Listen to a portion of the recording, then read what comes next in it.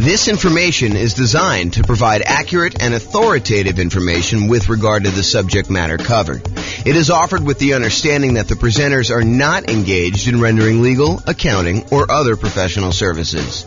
If legal advice or other expert advice is required, the services of a competent professional should be sought.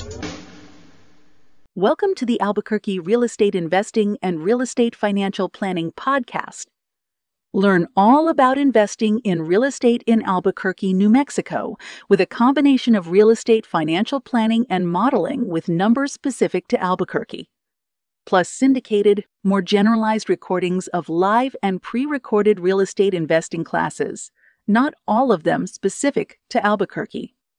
Be sure to stay tuned after the podcast for a message from our sponsors.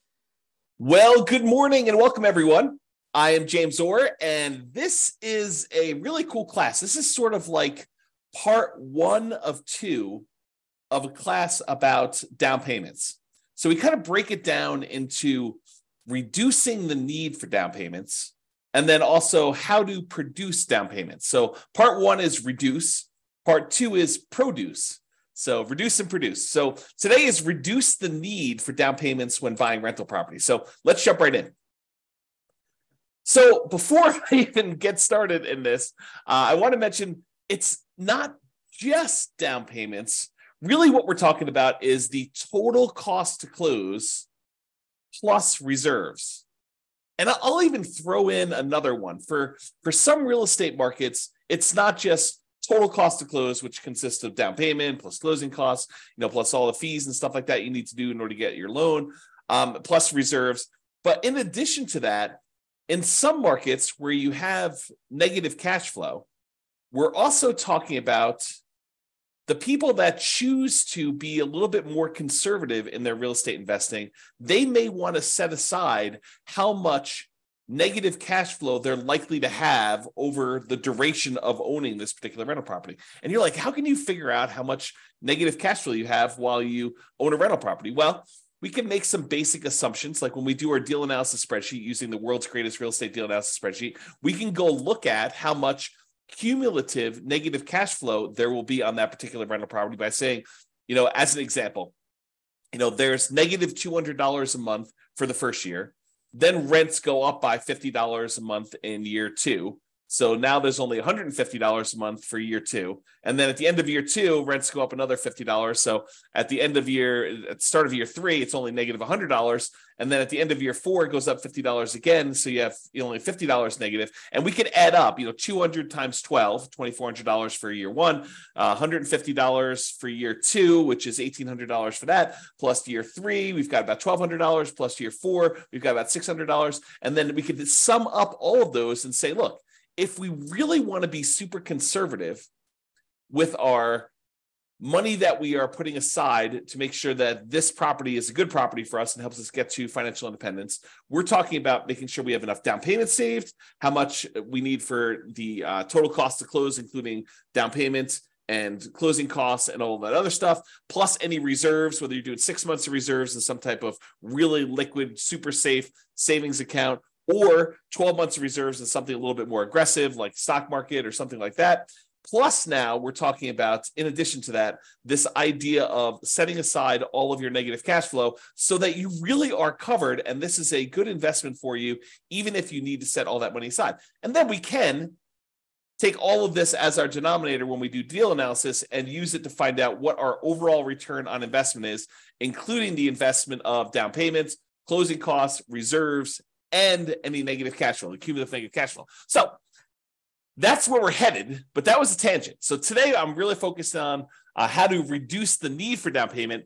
And really, I just wanted to mention, it's not just down payment. It's this total cost to close plus reserves. Plus, really, we're talking about some of this cumulative negative cash flow that we might set aside. So that's where we are. All right. So I talked about this. We're talking about strategies to reduce the down payment needed. There are strategies to produce the down payment needed, which we will cover in another class. I believe it's scheduled for Wednesday. An important note, you still need to have, and this is really important, you still need to have good credit, good income, and low or no other debt to support loans, with just a few exceptions. Okay, so some of the exceptions are like the creative financing where you are negotiating directly with a private party, usually the seller, and you're trying to figure out what the terms of you being able to buy this property are. And in those cases, that particular seller may or may not, it's a negotiation between the two, may or may not require good credit. They may or may not require you to have any income at all. And they may or may not require you to have low or no other debt to support the loan that you're getting from them. In most other cases, if you're going to go to a traditional financing source like a bank or a lender, mortgage broker, something like that, they're going to check your credit and they're going to want you to have a certain credit score, probably above 620. They're going to want you to have good income, enough income to support this new debt, and they're going to want you to have low or no other debt. I mean, you could have some debt, but they're going to want to make sure that your debt to income, their calculation that they do, and we're going to do an entire series of classes on that. In the meantime, you can go access the debt to income class that we have in the kind of control panel, the coaching program kind of interface there.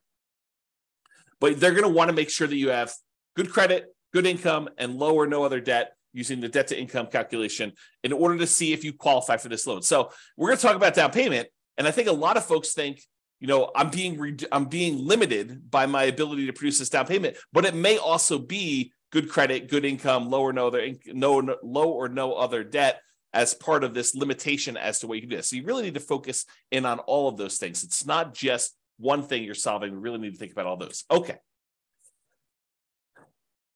This is kind of interesting. This point here is super interesting. Any simpleton, any fool can find a reason why it won't work for you. I'm going to give you some ideas on how to reduce the need for down payment. And in another class, we're going to talk about all the different strategies for how to produce a down payment. And there is a tendency, there is an easy path for people that don't want to put in hard work, that don't want to put in effort, for them to say, oh, James came up with this idea, or James is sharing this idea that has worked for other people, but that doesn't apply to me. It's not really my thing. I don't need to worry about that because this particular concept doesn't apply to me at all. It's not relevant. And I'm telling you, that's a mistake. Any fool can think of a reason why it doesn't work or it doesn't apply to you. Really, it's a sign of your intelligence, your resourcefulness, your kind of resolve, your grit, your tenacity to get things done, to figure out the ways that this does apply, to take these general ideas that I'm sharing with you and apply them to your specific situation. And I can't really do that for you. And if you want to, share ideas on the coaching sessions, we could do that. We could talk about how this applies to you and help you implement that. But really, you have to think about this for yourself. You can't just say, oh, that's a very specific situation. No, you need to take the idea and say, how can this apply to what I've got going on, to my particular life? So just keep that in mind, that will it work for me is really not a question of, does the direct exact example that James used apply to me, but really, does this generalized concept, how can I make it apply to me? And maybe it's not a direct application. Maybe it's sort of like a partial application where, maybe I can't get that full benefit, but I can get this little benefit and make that work for me. Okay, so that's where we're going there. All right, so let's jump right into the reduce things.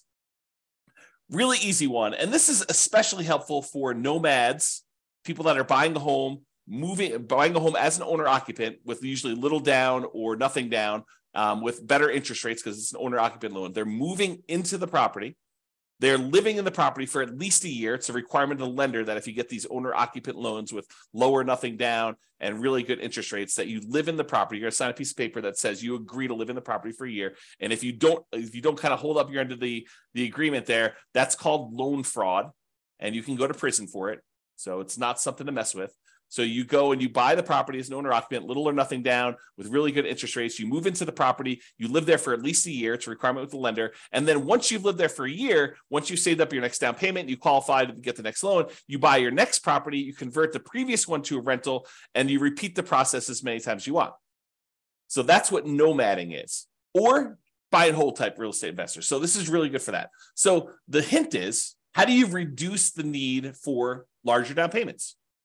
Well, you minimize the price of property that you're buying. And I know this seems obvious, right? I'm just naming some of the obvious ones. Some of them are less obvious, but this one is really obvious. If you want to reduce the need for a down payment, you minimize the price, that minimizes the down payment. So how do you do that? You search for properties by lowest price. You find the property that makes sense for you, has the best characteristics for buying a rental property: really good price to rent ratio, really good long-term kind of property, low capital expenses on the horizon. And even if you did have them, they're reasonable cost type ones that would see really good, significant appreciation over time, ones that you're going to have low vacancy in. They're not, they're not kind of wacky properties that are functionally obsolete, things like that you want to look for. But you want to also find ones where if you can get the same economics, but buy it in a slightly less expensive property, and you're concerned about down payment, then maybe you should focus on that. So search for properties by lowest price. Now, here's a little carve out, a little caveat for these, and something that a lot of people don't think about. Oftentimes, when you're searching for properties by lowest price, these properties tend to have deferred maintenance. If you think about it mathematically, imagine making a list of properties from the lowest price to the highest price. And you're searching down the list, going one by one by one. You're like, okay, this is just too inexpensive. It's in a bad part of town. I'm not really interested in buying that property. It needs a lot of work. It's only one bedroom. It's kind of in a wacky area. You kind of eliminate some of the really, really, really inexpensive ones typically. And then you get to the one where it's like, oh, this is like the properties that I normally buy, but it's the lowest. It's the highest on the low price list, right? So it's one of the least expensive properties you have because it shows up toward the top of that list, but it's one that you would normally buy. Well, why is it showing up on this kind of least expensive list, kind of like really high up on the list? A lot of times the reason why the ones you come across first are the ones that have some type of deferred maintenance. Sure, they're a really nice 3-bedroom, 2-bath property in a super nice part of town that would otherwise be a pretty property, but it's in really rough shape and it needs like a lot of stuff. It needs new roof, it needs new furnace, it needs new AC, it needs new flooring, kitchen's kind of outdated, like all of these things might be going for it. And so that's why it's showing up high on the list. And the temptation for you is, yeah, I can get into this property with 3% down, 3.5% down, 5% down. If you're going to move into it as a nomad or house hacker, or, 15% down if you're willing to do PMI on an investor loan, or 20% down an investor loan. And because it's a less expensive property, that's a smaller amount of money. You may be thinking, this is really attractive to me. But be careful, because sometimes what you're trading the need for a lower down payment for maintenance and fix-up work and capital improvements as soon as you acquire it.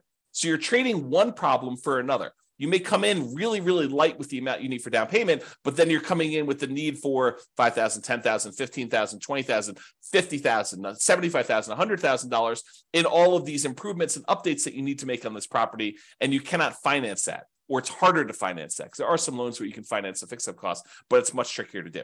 Okay? So be careful about this trade-off that you're making where you say, I want to buy this really inexpensive property, and I'm not afraid of doing some work in order to buy a property like that, having some deferred maintenance. Well, you're trading the need for your down payment in order to do a property that does not need work. And I think I used this in an example when we talked about how to improve cash flow while searching for properties. And I showed you what the difference was between buying a property where you needed $10,000 worth of work and taking that same $10,000 that you could have used for work and instead improving on the interest rate that you could get, and how much more cash flow that actually improves than taking the same $10,000 and buying a discounted property where it was more than a $10,000 discount, but it needed $10K in work. So go watch that class, because we talked about how much better it was in terms of cash flow by doing it that way. Okay. And a lot of the times when you're buying these properties that need a lot of work, a lot of capital expense type work, I wouldn't necessarily recommend holding these long-term because of all the capital expenses you've got. In some cases, not all, but in some cases, it makes sense for you to buy a pretty property where it's been really well maintained, that you don't have a lot of kind of pent up CapEx type demands. Capital expenses are things you pay money into improve a property over time that are coming down the road, like a roof or something like that. So you have these expenses that are coming on a property. If you bought a pretty property, maybe you would have less of those than if you bought a property that was lived in hard and not maintained and had a lot of deferred capital expenses and a lot of deferred maintenance on the property when you're doing that. Now that I've said all that, if you are using a strategy like buying the property and then offering it to a tenant buyer on a lease option or a lease purchase. They're going to lease the property from you with the intention of buying it from you in a year or 2 or 3, or they're going to lease the property and they're going to use a purchase contract from you in a year or 2 or 3, and you're actually going to sell the property before you have all of these capital expenses come due, then I hesitantly and reluctantly approve of that particular strategy for the situations where you have a lot of deferred maintenance coming down the pipeline. But you could just as easily get caught in that, right? Like you could say, hey, my roof is going to be due in 8 years. And so as long as I get into this property and I use a lease option with a tenant buyer on the way out, a tenant buyer is a tenant who's going to buy the property from you, tenant buyer on a lease option or rent to own is another way of saying that. But if they're going to come in there, they're going to buy it from me in 1, 2, 3 years, 4 years. But what happens if you get someone in there and it takes them 3 years for them to say, I'm going to buy it, I'm going to buy it, I'm going to buy it. And at the end of 3 years, all of a sudden they say, we got divorced. We were going to buy this property, but we're no longer together. I don't need a house like this. It has bad memories or it's too big for me. I'm not going to buy it. And you say, no problem. I'll go find another tenant buyer and I'll put another tenant buyer in there. And they do the same thing. They're in there for 3 years. And next thing you know, you're up against your deadline of replacing this roof if they don't buy. And maybe the second group doesn't buy because you could have bad luck. You could have a tenant buyer go in there and they have every intention. They look like they're going to close tomorrow, but tomorrow turns into a year and the year turns into 2 years and that turns into 3 years. And then they're divorced or no longer wanting it. Their kids move out. They have more kids. They need a bigger house. They need a smaller house. They get transferred for their job. All these things happen that are sort of outside your control. They end up not buying. And the same thing happens on the second set, which is just the way things work. It's not bad luck necessarily. It's just you had a group that you thought was going to buy, they didn't. You had a second group you thought they were going to buy, they didn't. Next thing you know, you're at your 8-year point and you've got to actually fix a roof on that property. And you were not expecting that. You were not expecting a $10,000, $15,000 roof on a property. Okay, so just be aware of that. It might be easier to find tenant buyers with 5% down in that second quartile property anyway. So if you're thinking about, hey, look, I really want to buy these super inexpensive properties in order to save on down payment, it may actually be easier for you to find people more in the meat of the market, in the middle of the market. If you think of the market sort of as a bell curve, there's these really inexpensive properties, and there's very few of those. But as you get more toward the median, the number kind of increases until you get to this middle point, the median point of prices on there. And this is the number of those that exist. There's a lot more in the meat of the market. And then it kind of starts tapering off where you have fewer and fewer and fewer really expensive properties. And so you get to the point where it's really low down here for the most expensive properties. The $200 million properties in your marketplace, there's not a lot of those. And there's not a lot of those $10,000 properties in your marketplace either, right? And so you have this sort of curve where it comes up and the meat of the market's in this middle. It may be easier for you to find people in that kind of meat of the market where they need that median type house, plus or minus a little bit, kind of maybe a little bit over the median or a little bit under the median, but sort of in that, what I like to refer to as the second quartile is kind of the ideal spot. And I'll show you that here in a second when we go over Gary Keller's Millionaire Real Estate Investor book. On the next slide, I'll show you kind of like why you may want to be in this little area here, but maybe you find more tenant buyers there who have that 5% option fee to be able to give you when they move into the property as a tenant buyer with a lease option or lease purchase or whatever you structured as. That way you have enough down payment to go buy your next property. So maybe you're buying the property, you're moving in, you're putting 3% down, 3.5% down, 5% down. You're living there for a year, and then you're offering it to a tenant buyer or on a lease option or lease purchase. And if the tenant buyer who's moving into the property you're about to move out of gives you 5% down on that one, well, now you have 5% that if you're buying a similar price property to what they just gave you 5% down on, you have the down payment you need in order to buy the next one completely. So that could be a strategy for you to actually produce the down payment, which we'll talk about in the next class. Okay. All right. So let's talk about this graphic from Gary Keller's Millionaire Real Estate Investor book. Which is a phenomenal book if you haven't read it. It's usually called the Blue Book. If you look behind me, you can probably see it on my bookshelf, although I think it's where my head is. Yeah, it's on that middle shelf right behind where my head is. So if I tilt my head, I get really active. You can kind of see it on there. But yeah, so this is totally worth reading. A Millionaire Real Estate Investor by Gary Keller. Super fascinating book for real estate investing. And in that book, he has this image. And I'll just kind of walk you through what this image is telling you. But it's basically expressing where are the best deals? If you think about it in terms of low-end prices or high-end prices, like where are the best deals in a marketplace? And so he breaks it down into 4 different characteristics or 4 different kind of like ways to think about properties. He talks about cash flow, how much the properties typically cash flow, how much hassle is involved. Certain properties, they require more work, less hassle. Appreciation, the tendency for property values to go up over time. Which ones are you likely to see the best appreciation for? And then liquidity. What if you need to get into a property, or what if you need to get out of a property? How liquid is it for doing that? And then he has down here, low-end properties, high-end properties, and average properties. So this is sort of price. And then for each one of these characteristics, the cash flow, the hassle factor, the appreciation factor, the liquidity factor, this is where they have low.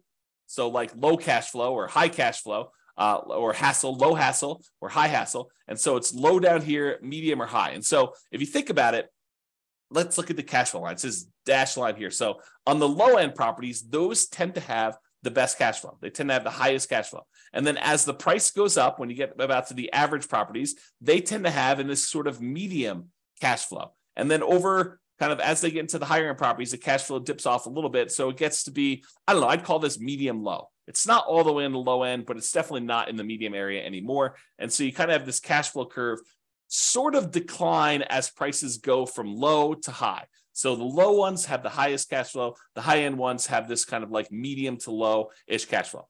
Now, as far as hassle goes, the low end properties have like a medium plus hassle factor. And then once you get down to the average price properties, it has what I would consider to be a low hassle factor, the lowest of all of them. And then as you get up into higher end properties, the hassle factor increases until it gets up to medium plus again. So as far as hassle goes, the best deals are sort of in that medium range, the lowest hassle that you've got there. Now, in terms of appreciation, the low end properties have like this low to medium, probably a little bit more on the low side. And then as you get up into this average properties, they kind of peak out with a kind of medium plus, kind of medium to high appreciation. And then as you get to more expensive properties, they drop back down to a full right in the middle of median. So, or medium. So basically you have this appreciation where on the low end, they tend not to appreciate as much. In the average, they tend to appreciate the most. And on the high end, they sort of like appreciate, but they don't appreciate quite as much as the average goes. And then finally, liquidity. Liquidity on the low end of properties, like the least expensive properties, has really low liquidity. It's hard to get in and out of those. When you get to the average properties, those are the ones that sell and are bought the most. And so that is the highest liquidity. And then as you get into this really high end, most expensive market, it goes back down to low. So if you look at kind of like where all of these curves, the cash flow, the hassle, the appreciation, liquidity, where are those where they're the best of all four of them? You can see that the great deals tend to be in this, like not the very, very low end, but not quite average. So there's sort of like between the cheapest stuff and the middlemost or average type properties, what I would refer to as the second quartile, not the very, very low end, but not sort of above median or average, if you kind of think of it that way. So this sort of like spot where it's like not quite the cheapest stuff, but not there. So sort of like the second quartile. If you imagine you priced all the properties and you had them into four groups, you have the halfway point, kind of the median, and then the halfway of the bottom half, the kind of like cheapest properties. There, if you divided that in half again, it's the second quarter.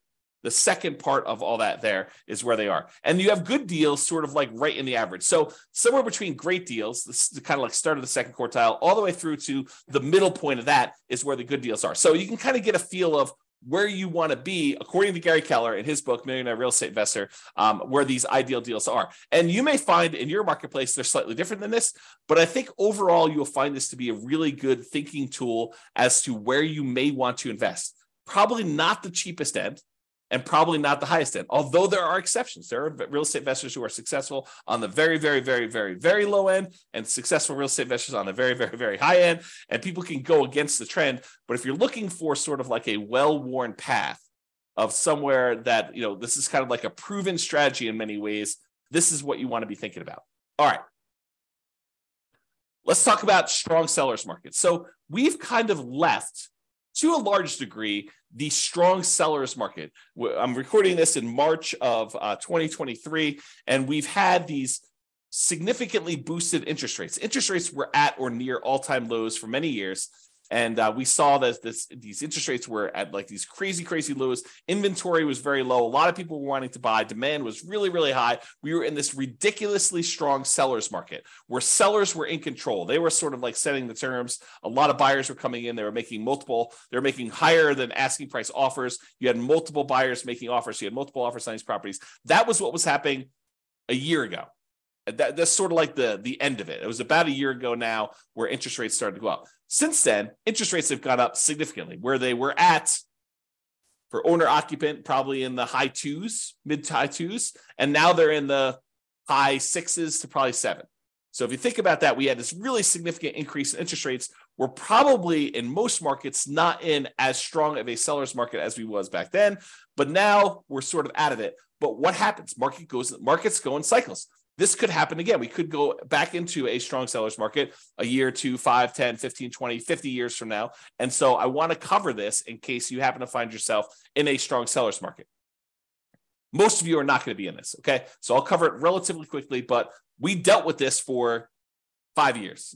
This really strong seller's market for a while. So this is kind of just coming out of it. These are sort of the tips. So this strong seller's market, the lower price point in some markets are extremely challenging to buy in. When the market was really, really hot, there were multiple offers on properties. People were bidding things up way above asking price. They were waiving things like appraisal, saying, I don't care what it appraises for. I will make up the difference if it doesn't appraise. They were waiving inspection, saying, I'm not going to inspect the property. I'll buy it as is, where it is. I don't need to even have an inspector go out there. I feel comfortable buying it as is. We saw multiple offers on properties, buyers paying more than asking price. In a lot of cases, sometimes offering more than appraised value. There was really high demand. There was really low inventory. So this is what it was. Now, if you're having to be aggressive to get offers accepted, like having to waive or limit your appraisal conditions or waive or limit your inspection conditions, then it may be more than just the minimum down payment that you need. If that is the case in your marketplace where you're having to waive or limit your appraisal conditions or waive or limit your inspection conditions, then you might be talking about more than just my down payment plus my closing costs, plus my reserves, plus maybe some negative cash flow if you're kind of thinking of it that way too. In addition to all that, it may also be you need to make up the difference between what you're offering on the property, which is higher than the appraisal, and what the property appraises for. So let's say we'll use a $100,000 property as an example. We have a property worth $100,000. And because the market is so crazy hot and there are more buyers than there are properties for them, you have 20 buyers making offers on this one $100,000 property. And the property really is worth $100,000. That's what it's going to appraise for. But you're like, look, I really want this property. And so you say, I will offer you $101,000. And the next guy comes in and says, I'll offer you $105,000. The next guy comes in, I'll say, I'll offer you $110,000. And you're like, well, I really want this. And I've been making offers on a bunch of properties and I haven't got them. I'll offer you $111,000. So you end up in the point where you got the property under contract for $111,000. And the property appraises for $100,000. So now, in order for you to buy the property, and let's say you're able to get a 5% down, owner-occupant, nomad type loan. You're going to move into the property, you're going to live there for a year, and you're going to convert there. So you only need 5% down. So you would normally need 5% down of whatever you purchased, whatever you paid for the property. So if you could have bought it for what it appraised for, $100,000, you would have needed to come up with $5,000. Okay, 5%, $5,000 on a $100,000 property. But because you had to bid $11,000 above what the property is worth, now the lender says, okay, you need to pay 5% of what the property appraised for, $100,000, so $5,000, plus you need to make up the difference between what it appraised for, $100,000, and what you offered, $111,000. So now you need to come to the table with not $5,000 plus closing costs and reserves. You don't need to come to the table with reserves, but your closing cost, your down payment, and your closing costs. Now you need to come to the table with $5,000 plus your closing costs, plus $11,000 to make up that difference. So you went from a need of $5,000 in down payment to a $16,000 down payment, $5,000 plus the $11,000 in order to buy the property, plus closing costs. Plus you'll need reserves. Plus if you want to actually have set aside any negative cash flow, you would do that, okay? So you'd be making up the difference between appraisal and having to do work on the property once you move in if you also waived your inspection. So you bought the property as is because you're like, look, a lot of people are getting these properties, and the really good ones, there's 25 people bidding. On the ones that need work, there's only 7 people bidding. And so maybe you still need to pay above asking price, but you're also bidding on these properties that need work because you're not afraid to do the work. But then when you move in, not only do you need the $5,000 in down payment, plus whatever you had to pay above appraised value. In this case, we said $11,000, but maybe you also need $5,000 worth of work on the property just to get it to the point where it's good to go. So realize that in these strong sellers markets, a lot of times it's more than just down payments and closing costs and reserves and accumulated negative cash flow. Sometimes it's making up the difference between appraisal and any repairs you need on the properties as well. It's counterintuitive to a lot of folks, but especially in these strong seller markets, it might be better, might be cheaper to move up price slightly to reduce the competition you're competing against and dealing with appraisal gaps and doing work on that highly competitive, lower price properties. So imagine for a minute, if you're buying in the $100,000 price range, and some people are like 100,000, I can't get anything for $100,000 in my market. I'm using that as an example. Okay, so if you're in that $100,000 price point where there's a lot of demand because everybody wants that, there's a lot more people looking for those.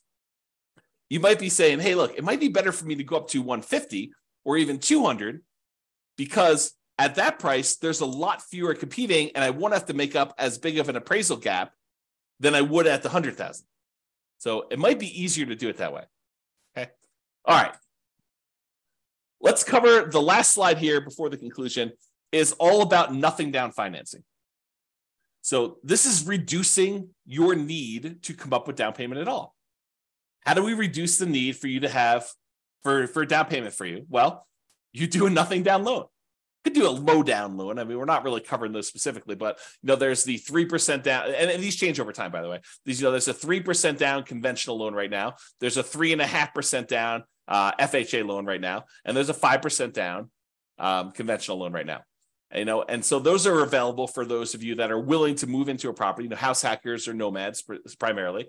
And there is a 15% down non-owner occupant investor loan where you don't need to move into the property, but there's PMI on that. And usually the interest rate on it's pretty ugly. But let's talk about nothing down financing. Really, I kind of break this down into kind of like the 5 major sources and then all the creative deals, which we'll talk about very briefly here as well. So let's talk about nothing down financing options. Number 1 is hard money.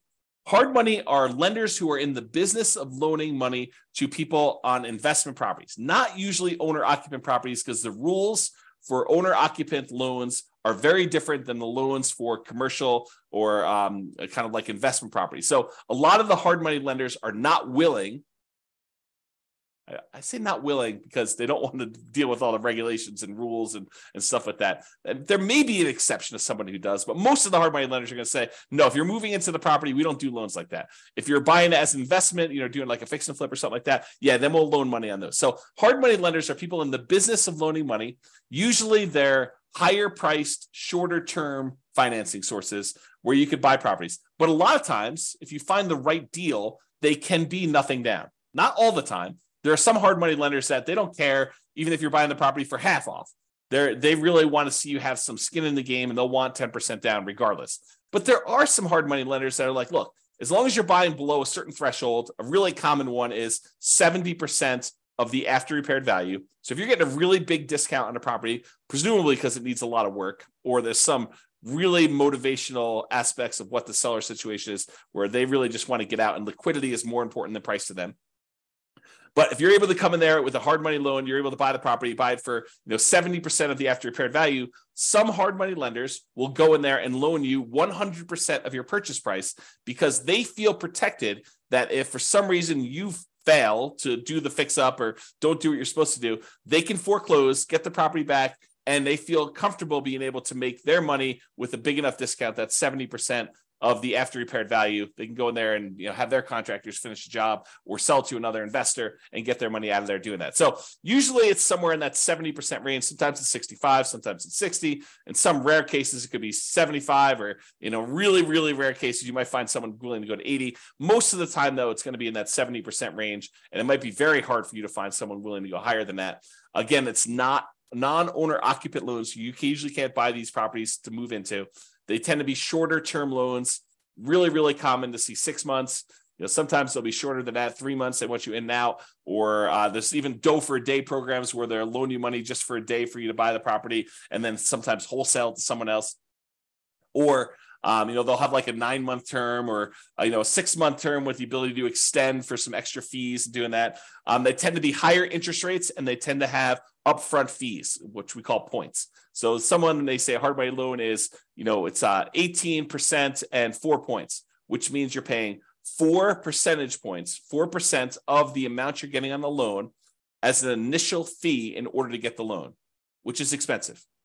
Plus 18% per year. So if you're doing a 6-month loan, you're going to pay 9% of the loan amount over that 6-month period to do that. So, and a lot of times with the point, not everyone, but some of the hard money lenders, they will allow you to add your points to the loan. So just use really simple math. If you think about this, you want to go borrow $100,000 to buy a property using hard money financing. So they'll say to you, okay, we're going to loan you the $100,000, but there are 4 points. So you owe them $4,000. What they may be willing to do is they'll say, instead of you owing us 100, now you owe us 104. And now you're paying 18% interest, as an example, on 104 instead of paying 18% interest on the 100. That way you don't need to come up with the $4,000, but you're actually paying interest on the $4,000. So they tend to make a little bit of money on that by doing it that way. So some of them will structure it that way. Some of them will not. Some will say you need to pay the points up front separately, in which case it's not really nothing down. But a lot of the times you could structure these as a nothing down loan. So that's sort of hard money. Oh, and these are really popular for people wanting to do the BRRRR strategy, the buy, rehab, rent, refi, and then an optional last R is the repeat process. So you can kind of repeat this if you're doing it. So that's all hard money. And the hard money lenders are in the business of loaning money, and they have their own preset terms. You can try to negotiate them, but if you're coming in as sort of like a first-time client and you've only done one deal, your ability to negotiate is probably severely limited. If you're doing 3 of these a month and you've doing a lot of business with them, your ability to negotiate goes up a lot, and then you can negotiate terms. Okay, so that's all hard money. The next step up from that, not that they're categorized or kind of hierarchically organized, but sort of like the next step up, in my opinion, for like thinking about this is private money. Private money is not hard money. So a private lender is not someone who is in the business of loaning you money. Someone who's in the business, I call them hard money lenders. Someone who is an individual who is not usually in the business of loaning money, but you get them through your normal interaction. The example I love to use is you're at Thanksgiving dinner with grandma, and you're telling grandma about how you're doing this new thing with real estate investing, and you're buying these properties, and that you're using this lender who's charging you 18% and 4 points. And grandma's like, I've got $500,000 in CDs, and they're only paying me 2%. Why don't I loan you the money at 4%? And, you save a lot of money on your interest with the hard money guys, and I actually get more money for my CDs, than my CDs are paying me. And you say, Grandma, that sounds like a really good deal. It sounds like a win for you and a win for me. And now Grandma, who's not in the business of usually lending money, she becomes your private money lender. Okay. And the terms of what you negotiate with Grandma are not preset. They're wide open. If Grandma says to you, look, I love you. I don't need any interest. I just want to be helpful. How about 0%? And you're like, yeah, that sounds great, Grandma. Thank you very much. And she's like, no problem. You were going to get it anyway. I'd rather see you use it now. That makes a lot of sense to me.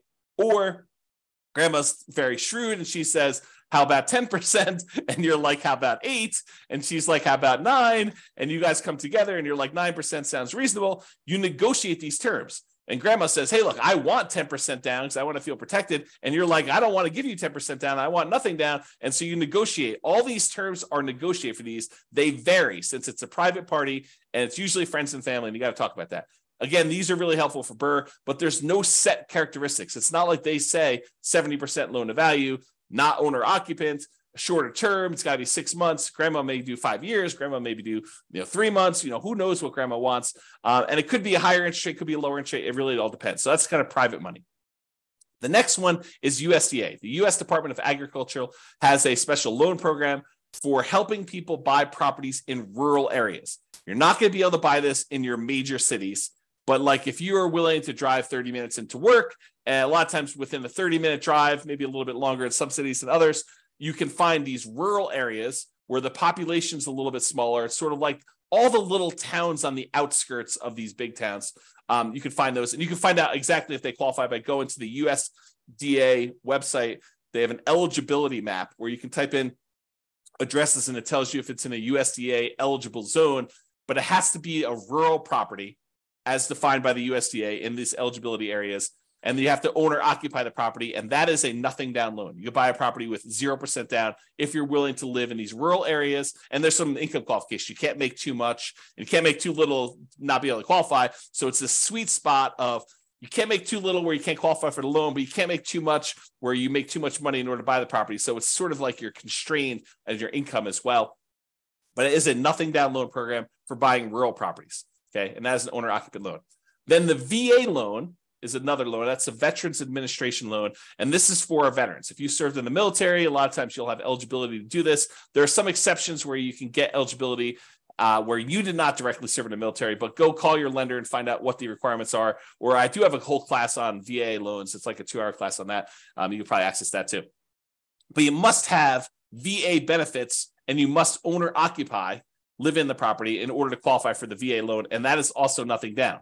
An interesting thing about the VA loan is that it can also be used to buy multifamily properties. So you could buy a single family home with, a USDA loan or a VA loan, but a VA loan, you could also buy a duplex where you live in one of the 2 units, a triplex where you live in one of the 3 units, or a fourplex where you live in one of the 4 units. If it's more than 4 units, you change your financing completely, and a VA loan will not work for you buying a 5-unit or above type of property. Those are commercial loans, and it changes the financing for those changes considerably. Okay, so we talked about hard money, talked about private money, talked about the USDA for rural properties, another nothing down loan program. We talked about the VA loan for people that have veteran benefits, VA eligibility, and that's a nothing down loan, which you could also use for single family homes, duplexes, triplexes, and fourplexes. And then finally, in some markets, not all markets, but in some markets, your local banks may have their own custom nothing down loan programs. And so you may want to just check with those to find out if there's anything special going on with your local banks and then buying that. Okay, so those are sort of like the nothing down financing. Plus, in addition to all of these, there are all the creative deal financing type structuring, like buying a property subject to the existing mortgage, where the seller agrees to deed you ownership of the property. The deed signifies ownership. So by deeding you ownership of the property, they're saying that you are now the owner of the property by signing a deed saying you own it. And they're leaving their existing loan in place, which imagine they owe very close to the full value of the property. And they're just like, look, I can't make the mortgage payments anymore. How about you make the mortgage payments?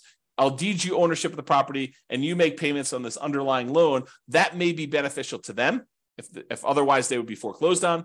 And it might be beneficial to you. You're able to acquire a property, maybe even with very low interest rates compared to what the interest rates are today. And then you start making payments on that existing loan. That's called subject to.